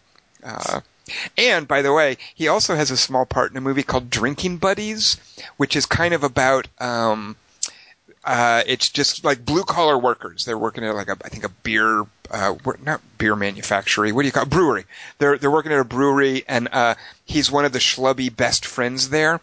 But Olivia Wilde is in the movie, and Ty West's character gets to sleep with Olivia Wilde simply because those are the kinds of options that she has at this particular station in her life. So I like seeing Ty West, especially in You're Next. Wait, where does he get to do that at? A radio station? No, in Drinking Buddies. It's Joe Swanberg directed that, I believe. It's Olivia Wilde and Jake Johnson, the Let's Be Cops dude. Is that offer still good? Let's Be Cops or Drinking Buddies? Which offer do you mean? Sleeping with her to get into the radio play. I don't know where you're getting an idea about a radio play, but she sleeps with Ty West because Jake Johnson breaks her heart. She's like, well, fine, I'm going to go sleep with this guy. So she has sex with Ty West. Off camera, by the way. Oh. If you want to see her sleep with someone more attractive, she does sleep with Jason Bateman in Change Up. So give that movie a shot, Kelly Wand. They don't have to be, the dudes don't have to be cute. Dingus, what's your favorite instance of a director in a movie? All right, my favorite one. I'm not going to have a whole lot to say about this like the other two, but I just love this performance so much, and this is the performance that Brad Bird gives of Edna Mode in The Incredibles. I love that he supplies the voice for this weird costume designer for their outfits, and he does this wonderful job of doing the vocal performance. And there's so many things I love about the Incredibles, but I think Edna Mode is such a great character, and it's just hilarious that Brad Bird, who is the director of the movie, does the acting in it. Kelly Wand, should we give this to Dingus even though it's just voice work? Well, it's not quite as solid as my face hugger nom. But since it's Dingus, he's hard to stay mad at. Kelly Wand, what is your favorite appearance of a director in a movie? My number one is the movie The Village. Oh, wait, no, that's from my other list. My number one is from the movie. I'll do a line from it. Are you talking to me? He's certainly dynamic. Yeah. He's got a lot of energy in that scene. Who are you talking about? Do you want me to give it away? Yeah. I presume you're talking about Scorsese's appearance in Taxi Driver. I meant Jodie Foster as the director of Nell in Taxi Driver. Oh, good Lord. All right. My number one favorite, and this is what actually inspired the topic. I don't think either of you guys has seen this movie. You might have seen another one he did.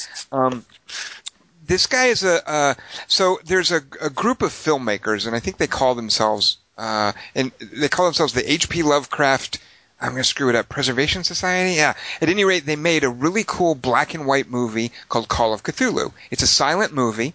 The fellow who directed it is a guy named Andrew Lehman.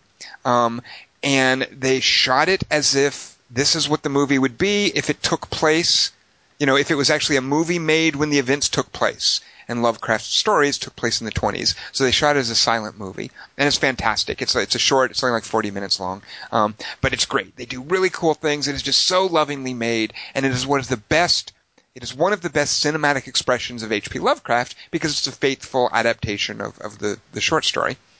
So their next movie, they decided to do a feature-length film. They did it with sound. I believe it's black and white. I haven't seen it in a while. It's called The Whisperer in Darkness. Andrew Lehman didn't direct it, but the same guy that he co-wrote and directed, that he worked with for Call of Cthulhu, directed this. He worked on it. I think, co-wrote it with him. The Whisperer in Darkness is another adaptation of an H.P. Lovecraft story. It is also set back in the 1920s. It's a period piece. They cast as the lead character a fairly good-looking guy, but he was also in the first movie as the lead. He's got a great face, a very period face. But when he starts acting, it's really not working. He cannot carry this movie. Furthermore, it's a full-length, it's like a 90-minute movie. It's a dialogue. A lot of things get introduced when you start talking into a movie. Completely different factors are introduced when it has spoken dialogue, things that you can gloss over in a silent movie. Where you're just looking at the actor. So when this guy, who was also the lead in Call of Cthulhu, starts speaking and acting, and you're watching him, and he absolutely doesn't work, and it's kind of sad and disappointing because there's 90 minutes of that.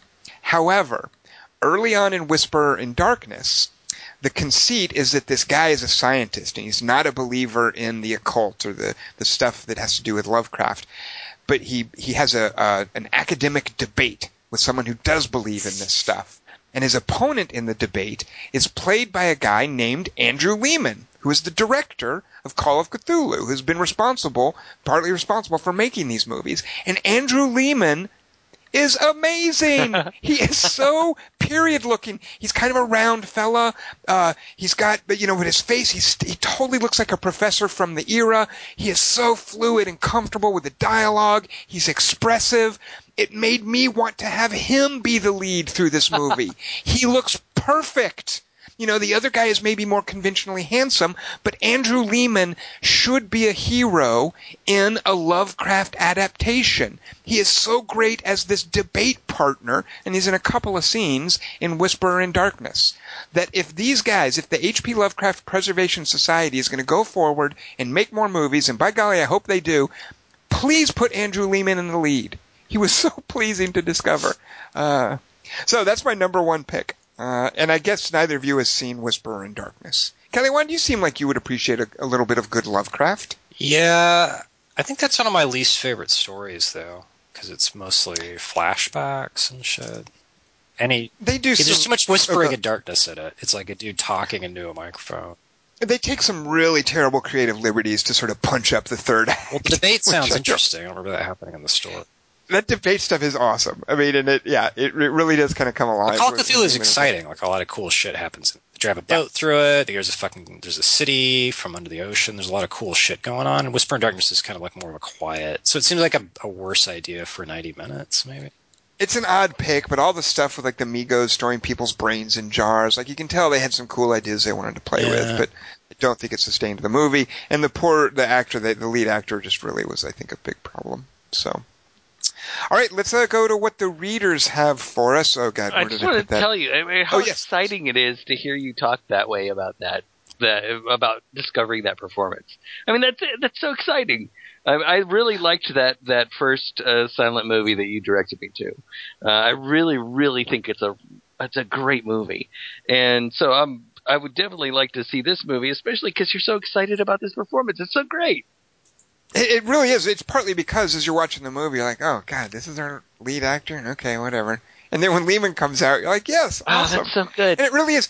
it's kind of like I love movies where the main character isn't what you would have, isn't what you need to lead us in a movie today. Like, we love Frank Grillo. He's a great lead actor, but by golly, Paul Giamatti needs a turn from time to time too. Like, in that kind of a role, you mean? Just as the lead actor, you don't always need to get the most handsome guy to be your lead actor. Well, yeah, it seems like if it's going to be a sympathetic underdog, if he's like a big badass dude like Frank Grillo, it seems less. It's kind of your Rock versus Harrison Ford argument all over again. No, it's not, Kelly. We're going to have a lot more of that next week. Why don't you table that? No, please. Ladnar Sivad. Our listeners have the most awesome names. Especially Ladnar Sivad. He might be my favorite. Hi, guys. Thanks for your continued support and excitement with reading my name each week. Gives me a burst of happiness, quickly followed by a dark and all-encompassing melancholy from which I can never escape. Until next week when you do it again. Because we say it wrong every week? A different way? Is that what he means? Because we take such joy out of just saying his name. He isn't like that. So he picks 3 movies. He says they're in no particular order. His first is Takashi Takano, who we mostly know as Beat Takashi. This is a great one. He's known for the films which he writes, directs, and acts. Most notably, this is the one I would have picked, 1993's Santine, 2000's Brother, and his 2003 reimagining Zatoichi the Blind Swordsman, which is probably my favorite of his acting roles in movies he also directed. As an actor, he seems to have just one character, but man, is that character badass. Isn't he the main teacher principal guy in Battle Royale? Or am I mistaking that? The beginning? Yeah. Is that Beat Takashi, Kelly Wand? I'm with a bunch of white guys on this podcast. Oh well. Quentin Tarantino loves to jam himself into any old thing he's directing or producing, but I did like him as the dude with the piss joke in the bar in Desperado. I think I did too. I think he's kind of funny in that part. Am I dumb? No, he's a terrible actor. I kind of resent when he shows up. No, that one part though, he does a piss joke. What's the movie where he's explaining the homoeroticism of Top Gun? It's not something he directed. It might even be like a Whit Stillman movie. But isn't there a movie where he's doing that whole shtick at a party, in a party scene? Is he playing himself? Is it Destiny on the Radio? Is that the one? Is it Blue Jasmine? Yeah. I don't know that I've seen whatever that is, Dingus. What's the one where he comes out of the pool, he levitates out of the swimming pool? Jeez. Never even like a godlike being. We're down the rabbit hole now. Ladnar Sivad's third pick. This is odd. I don't know, Ladnar. I don't think this guy belongs on this side of the camera. This guy belongs on the other side of the camera. Ladnar chooses John Carpenter, and he said he has small roles in many of his films, but I think he really peaked in his role as the creepy morgue dude in The Bumpers, those little bookend things, for the 1993 horror anthology Body Bags. Oh, I never saw that. Worked for me. I saw a couple of them, and I was just like, "Oh, John Carpenter, no, get back." Excuse me. Bless you. Thank you. Wow. Wait. What about is Dan O'Bannon a director? Because I wanted to pick him for Dark Star, but I thought he was just. He is the director of Return of the Living Dead. So technically, okay, so I could have picked him. I just like watching him in. Well, you know what? Is he good? I think he's good in Dark Star, even if you don't know who he is. I don't really remember. I just love seeing in Dark Star, knowing that's Dan O'Bannon. The guy with the chicken. Yeah, but he's like, is that him? Yeah, I think so. But is anyone in Dark Star really good though? No, but it's part of its charm. Paul Weimer writes, 3 best directors who really want to act. Lots of good choices. It does seem some directors love being in front of the camera as much as the actors who want to direct. Right, okay. Paul wrote a little intro for his. His number 3 pick, an obvious choice perhaps, Paul writes, but Kevin Smith as the usually stolid and silent Bob in, particularly, Chasing Amy. Dingus, what do you think of that pick? I think it's fine. He inserts himself into a lot of his movies, but I think Paul's right. He's particularly good in Chasing Amy. I'm not sure I can believe that. Well, he's got a very important scene at the end, and it's funny. I mean, it's the moment where Silent Bob finally talks, and Jay's like, "Yeah, now you're going to bust out and do that? Really? That's your shtick?"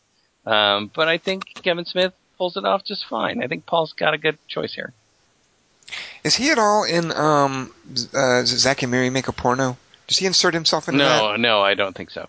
Good. Is he in Cop Out? I wish you wouldn't use the word insert for that particular.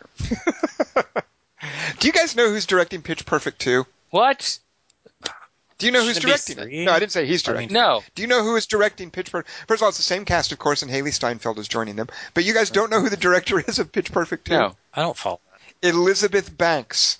What? Wait. I sorry. think I'm okay with that. I think you just said that Elizabeth Banks is directing Pitch Perfect. And I think I'm okay with that. I don't know. I'm a little I'm worried. fine with that. She's awesome. She's in it. I mean, she'll definitely be in it as well. But I went to see who was directing that today. Elizabeth Banks will be doing Why the Pitch hell does she Perfect 2. want to do that? She likes comedy, It's a good I think. And I mean, Haley I told you. Steinfeld is in it? Oh, you know what? Yeah, I thought yeah. you meant Pitch Black too. And I'm all, wait, Elizabeth Banks is directing Pitch Black 2, Vin Diesel. So she's going, cut Vin, one more time. Kelly Wine, I love peering into your mind. Damn. Well, that makes a little more sense, though. But his mind pierced into you, Tom. Haley Steinfeld from Orson's Game. I is just saw in her in a Pitch movie Black this 2. last week. She's so great. And you recommend this movie, right? So Dingus goes to some dippy little romantic comedy, and he comes back telling me that it's good and I should see it. Dingus, you have anything you want to say to the listeners? Yeah, about it? I think people should see Begin Again, and she's particularly good in it. And Mark Ruffalo's in it. I mean, it's a really, really good movie, and I can't get over thinking of it as a Keira Knightley romantic comedy. well, Dingus. all you have to do is, I mean, you liked the movie once. If people liked the movie once, this is kind of a more commercial version of that has Mark Ruffalo, and Keira Knightley happens to be singing in it, and Haley Steinfeld is in it. I mean, they're really good, and it's a really good movie. I mean, you liked you like romantic comedies every now and then, Tom. You can accept that Begin Again. You liked Enough Said. I mean, it's not on that level, but it's a really good movie. And if you liked once, you would really like Begin Again. See how strong he's coming on, Kelly Wand? Is Once a prequel to Next? No, but you are.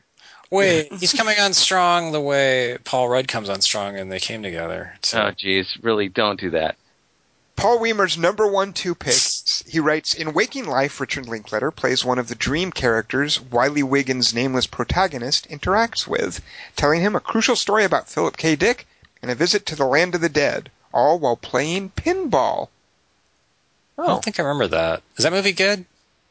Isn't Waking Life the one animated clouds and shit? Yeah. Oh, yeah, I don't. I remember finding some of it tedious. I tried to trick a girl into seeing it, and I go, Ethan Hawke's in it, and she's all, just his voice.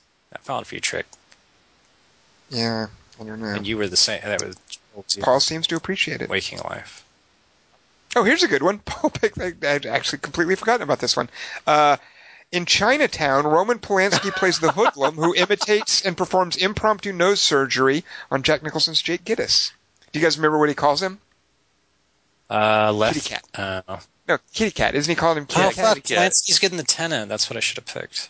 Damn it. See, Kelly, what happens if you don't think about these over the course of the week? It's more that I didn't listen to you when you first pitched it. Arthur Giovangelli writes... Taxi driver. Martin Scorsese plays a creepy dude who rides in a taxi driven by De Niro. Scorsese claims his wife is cheating on him and that he intends to shoot her in the face and perhaps other places with a .44 Magnum.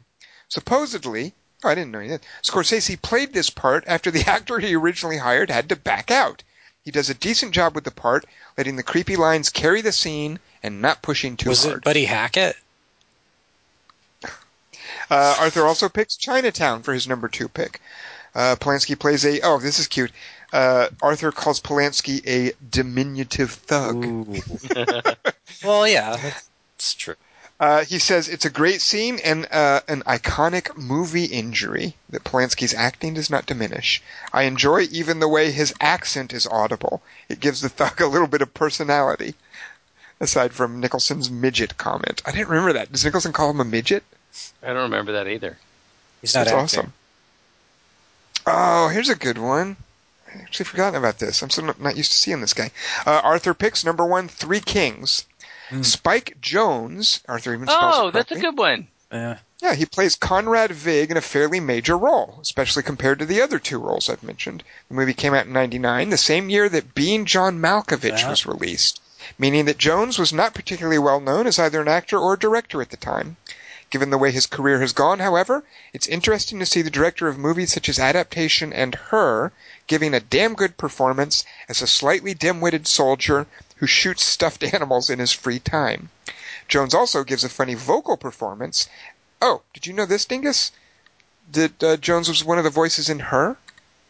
No. He is the alien kid in the video game that Theodore plays. Oh, all right. That's what Arthur says. Dave Perkins says Michelle, that's his wife, doesn't watch movies for the background knowledge, like who's in it or who directed it. She watches movies so she can tell me ahead of time what's going to happen. But, he says, I know my directors. I hope that none of you pull a muscle, but my first choice is M. Night Shyamalan in Signs. In which Signs? Jeez. Could be worse. Could be worse. Dave Perkins says his performance is all I remember from that movie, aside from the birthday party in Brazil footage.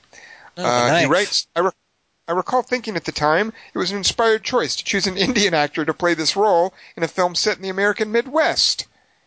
I can't find any scenes online, but I remember his acting was terrific. What do you guys think of that? Dave Perkins thinks that M. Night Shyamalan's acting was That's terrific. because Scorsese bowed out at the last second. He had to replace Dave Perkins' second choice is Quentin Tarantino in Pulp Fiction. It's bad. It's a shark jump. He's terrible in that. Like with M. Night, I had no clue that this guy was also the director. I immediately loved his weird face and his shrill voice and the way he makes every conversation seem natural. I think Buscemi would have been better. Well, here we go. Now Dave is talking. And my favorite example, Dave Perkins writes, is Sidney Pollack in Tootsie. He won Best Director, but I wish he'd also won Best Supporting Actor. He was nominated. His comedic timing is perfect. Chris Hornbossel writes, let's see, I tried to steer, okay, blah, blah. All right, number 2, I'm not going to read the quote. This is this is another great one. All right, who's the other great director in Chinatown? Faye Dunaway. I can't believe it. John Huston plays the villain. Yeah. Why do we not remember that? Because he acts in a lot of things. And it's Jack Nicholson's in it, too, and he's directed stuff. But Dinkus, did you not listen to the rules of this No, I Stream did 3? not. Obviously, I did. Anyway, he gives us a line. Let's see. Chris writes, politicians, ugly buildings, and whores all get respectable if they last long enough. Wait, that's not true. And he writes, this is, of course, venerable director and occasional actor John Huston in Chinatown, from the amazing scene with Jake Gittes when he tries to warn him off his investigation over dinner. Huston manages to play amoral and evil, but also almost weirdly, grossly sympathetic at times. Watching it recently, it made me wonder which Hollywood peers he was modeling this portrayal after. Do you consider John Huston the Connery of Noah's, and then Russell Crowe's like the Roger Moore one? He played Noah in a movie? Why are you going, ugh, I've never seen a movie where Noah... He's in the Bible that he directed. I'm not going to watch a movie called The Bible. You're a theology major. I thought. I'm going to watch a movie called The Bible. There's a movie called The Bible. And John Huston it covers the first 3 pages of the Bible. Oh, really? So it doesn't even go into like the what's called the New Testament? Yeah, it gets up to Isaac, and then he's like, all right, that's enough of the Bible. Wow. All right. Thanks, John Huston. Chris's number 1 pick. Here's a quote. Yes, he plays God too. God and voice of God. I'll be sure to check that one out. Chris's number 1 pick, the quote is, have you recently had a close encounter? A close encounter was something very unusual, but imagine I'm saying it in a French accent, you see. Oh, it means Balaban. He says this is his number 1. You know what? You might be right, Kelly Wand. Oh, no, isn't that one of the lines where he does bust out in English? Yes. I think so. Chris writes, I think this is my number 1, mostly because of how audacious and out of left field the casting of Truffaut is. Spielberg, in Close Encounters, had one major movie to his name at this point. Well, Jaws, yeah, it's more than a major movie, I would say. And he somehow convinced Truffaut, who'd never acted before, to take on this project. Hey, Francois, I made Jaws. Will you be in my next movie? Yes. Hey, is Jack Nicholson one of the cops who dies from the UFO chase over the cliff in that? I don't think a cop dies. Okay, so he's a federal agent. Chris writes, it's like the Pixies getting Dame... this is awesome. It's like the Pixies getting Dame Kiri Tikanawa to sing backup for them on their second album. I don't know anything about Cars, so not sure. Truffaut isn't given much to do throughout the film, I disagree, until the end when the role is revealed as the theme of the movie. As the mothership UFO and the government guy communicate more and more with the tones, we see Truffaut beaming, positively. Here's a word I don't really have to say out loud very often. I might be screwing this up. We see Truffaut beaming, positively beatific. Beatific, yeah. Right? Okay, thank you. When the aliens come out and he communicates to them with hand signals, his joy is infectious. Truffaut's character reveals that this really isn't a movie about aliens at all. It's a movie in which being xenophobic, closed-minded, and uninterested is shown for being a sucky way to go, while being open-minded, curious, and interested is what makes being a human being awesome. Truffaut reflects all that with a mix of grace and openness that really does make a great role and great casting. I love his use of the word openness for Truffaut, because, there is that as well. That's a great... He offsets the CIA allies he's working with to help Richard Dreyfuss leave his family. Nick D. writes for his number 3 pick, Minority Report. What? Do you guys know the director appearance in Minority Report? By the way, Frank Grillo in Minority Report. Do you guys know the director I appearance? didn't know Colin Farrell directed. As Tom Cruise escapes the authorities on a train, he glances around, and we get the classic scene where he thinks a passenger recognizes his photo in the paper. Only this paper is futuristic video paper, and the passenger is Cameron Crowe. Huh. Playing himself? Don't know that the character is named. Yeah, Spielberg should have been a Vanilla Sky, and then it would have been like... So is it kind of a cameo then? Yeah, it's got to be. Yeah, I don't think there's... Right. That's all Nick writes, but I'm guessing... So Cameron Crowe doesn't recognize Tom Cruise? Do you guys know how you would think he would recognize him after having made Vanilla Sky? Do you guys know how they did the Hitchcock cameo in Lifeboat? Because Lifeboat is all the survivors in the boat. No. Do you know this? Kelly, do you know this? I am so appalled at so many levels of what you just said. Not least because that's not a grandpa movie? Well, yeah, I've never seen it. Okay, go on. All right. Yeah, I just read this. So in Lifeboat, because it's a self-contained thing where it's just all the survivors in the lifeboat, that's the duration of the movie. One of the characters is reading a newspaper, and there's a big old picture of an ad for like a men's clothing store, and it's a picture of Hitchcock in the newspaper that the character... Oh, okay. All right. Yeah. That's not a cameo, is it? I'm sure he, SAG ensured. I'm sure he got his SAG rate for appearing in the movie. It's like, does James Franco get paid? Yeah, he gets paid for having his photo and his video of him in Dawn of the Apes, right? Sure. Yeah, so I imagine Hitchcock got his little SAG rate for his picture. Product placement. Can you have a picture of an actor? Like, if you have a picture of an actor in a movie, do you have to pay the actor? Yeah. Okay. Wait, what about that part in Titanic where Leo DiCaprio is sketching James Cameron naked?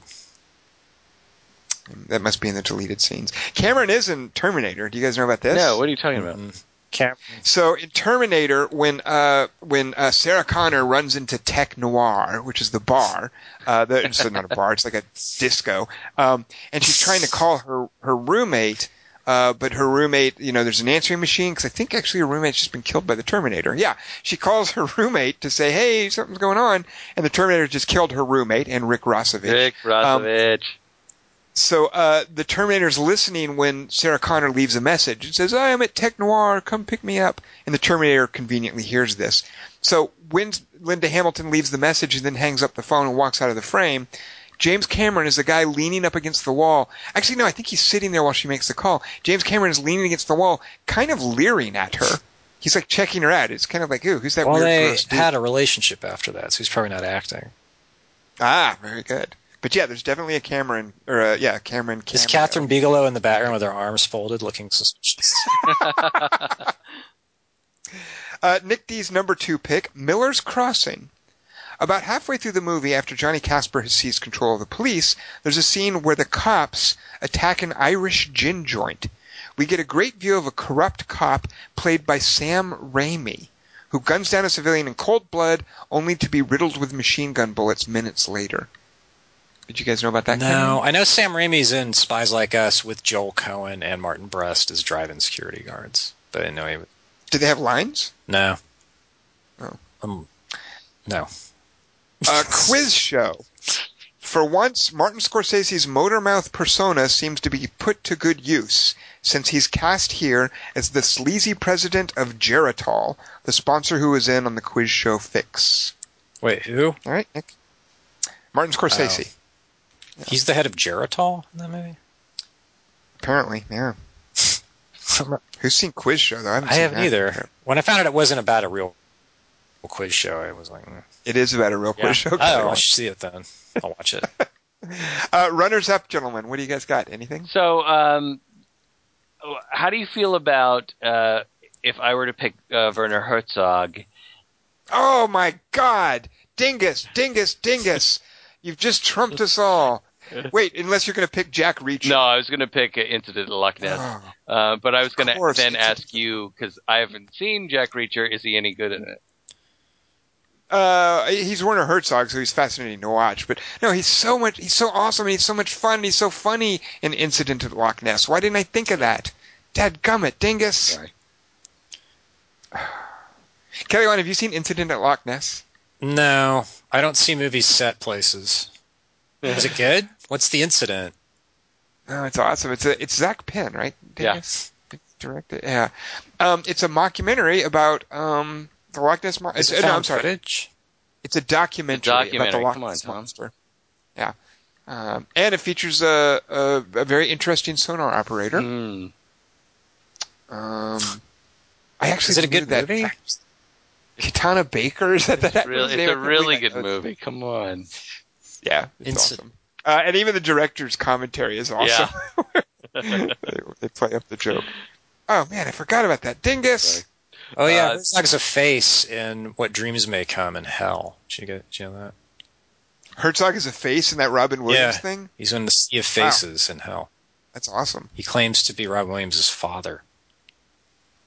That's awesome. Okay. That's the only thing I've heard about that movie that makes me want to see it. Isn't that like a Lasse Hallström or Barry... Or who directed Chris that? Columbus, I think. Oh, God. Are you serious? That's my guess. I think so. All right. Also, I remember I had a great poster. Sidney Pollack's in Eyes Wide Shut, too, remember? It's Tom Cruise's buddy. Yes. So Overdose. And also Cronenberg in To Die For as the Italian Hitman was one of my runners-up. Oh. Which was a weird casting thing, because he's not really Italian-looking. What Dreams May Come, Kelly Wand, is directed by Vincent Ward. Whatever. The guy I was talking about where he had that... No, he did the third Alien movie. No, not the third. He wrote a script for the third Alien movie. He did a cool movie called The Navigator. What was his... He was originally slated, I think, to do the Joan of Arc take on Aliens. Except Alien 3. Oh, the wooden one that we talked about? Yeah, wasn't that Vincent Ward? Yeah. And then he was given a script credit for the one that Fincher directed eventually. Because the prison's kind of like medieval times. But anyway, that's the What Dreams May Come guy. Wet Dreams May good? Come? Is that what you just said? Kelly? I thought that's what he said.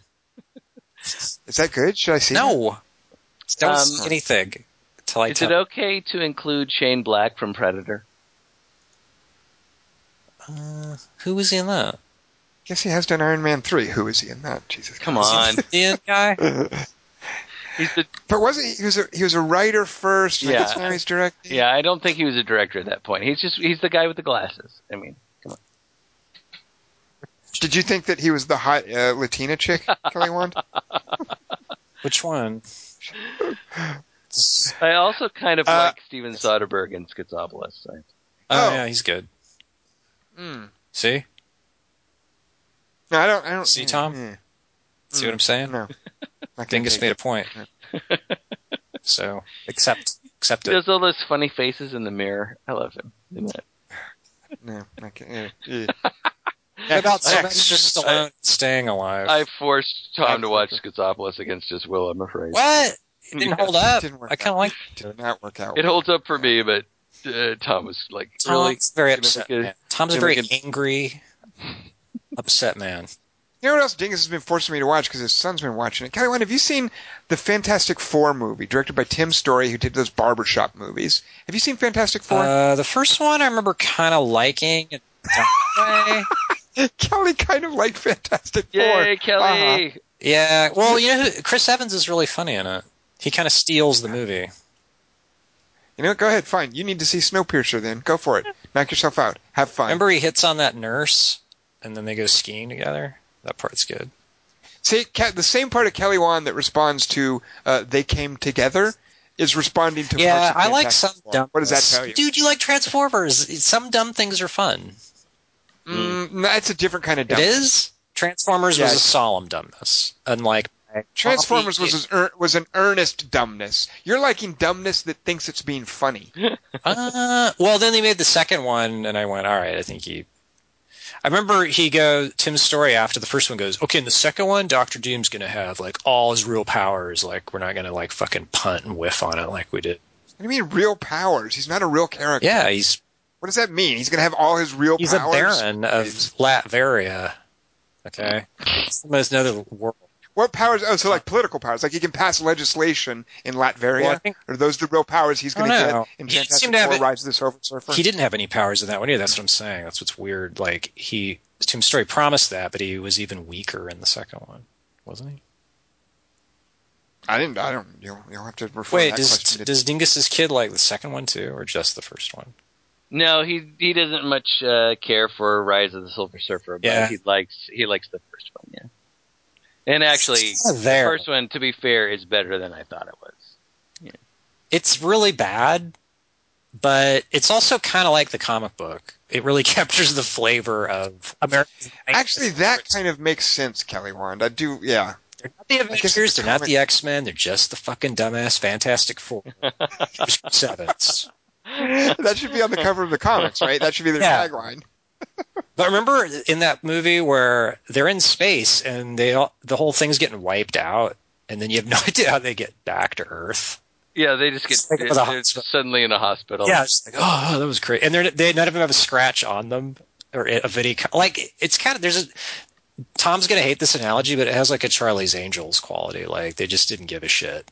There was a not give a shitness in the air. Charlie's Angels, McGee gave an S. He cared. What? Are you serious? Any one of them could have said any line, and none of that. No. I fully maintain some of the action, the connective tissue. Charlie's Angels is solid.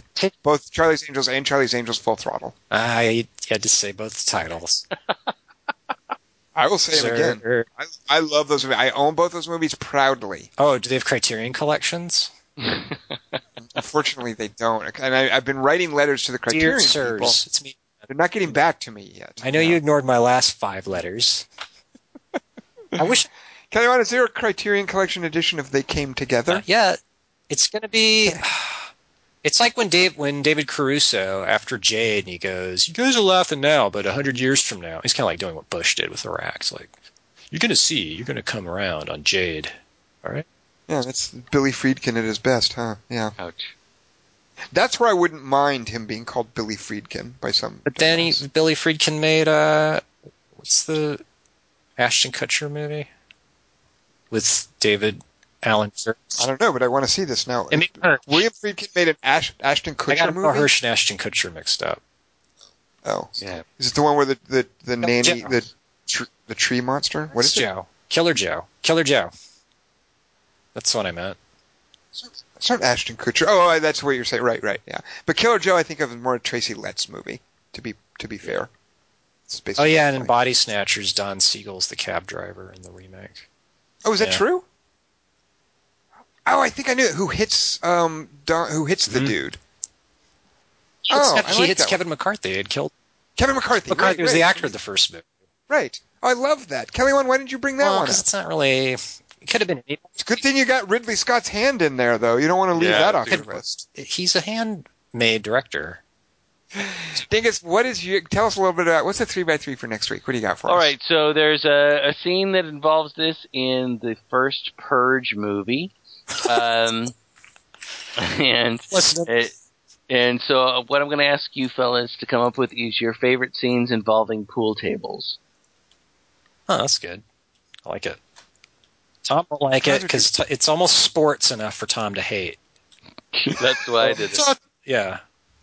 Can we do pinball machines instead? Pool simulators. Given the Given the Richard Linklater thing that one of the listeners. Want to do? What did you just say? I was kind of on the fence because there's also a pinball table thing, but I'm going to go with pool tables, and you'll have to use pinball tables another time.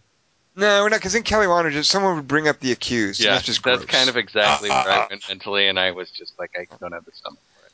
All right, pool tables it is. Good Lord, I don't know what to make of that. Oh, wait a minute. There's movies about playing pool. Yep. There's not just like, so we can do that. It's not just like, hey, there's a pool table in this. Yeah. All right. Oh, well, I think there's one movie. There's two movies. There's a movie and a sequel that are about pool. All right, well, I guess I got two of mine. Well, we'll talk about that next week. If you listeners have any ideas, give us your favorite pool table scenes, send them in to 3x3 at quarter-to-3.com. The number 3, the letter X, the number 3, and spell out quarter-to-3.com. While you're doing that, when you're sending that in, just open a tab and like us on Facebook. We're at Facebook/quarter-to-3. And also follow us on Twitter. Actually, you know what? It's just kind of like us on iTunes, because I don't have Facebook, so I'll see it if you like us on iTunes. If you rate us on iTunes, we always appreciate that as well. That's the one I keep track of. And let's see. This week. Yes. We're going to not see Lucy? Really? You fucking... You can see Lucy. But we're doing a podcast about Dwayne Johnson's Hercules. Directed by noted... Don't tell me. I don't want to know who directs it. I don't want to know. I'm trying to put that out of my mind. Ratner. Support. It will always, in my heart, be Dwayne Johnson's Hercules and not Brett Ratner's Hercules. Damn it. We'll get plenty of opportunities to talk about whether or not Harrison Ford would have been better in the role. And we'll also get plenty of opportunities to compare it to Kellen Lutz's Hercules. Speaking of near and dear to Kelly Wan's heart.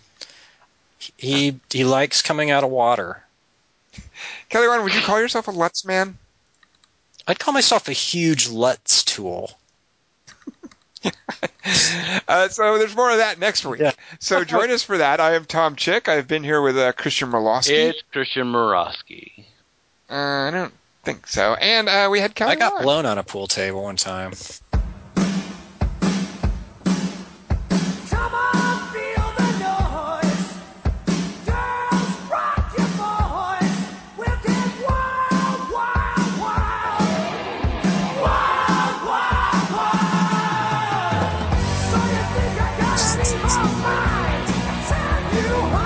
That song wasn't in.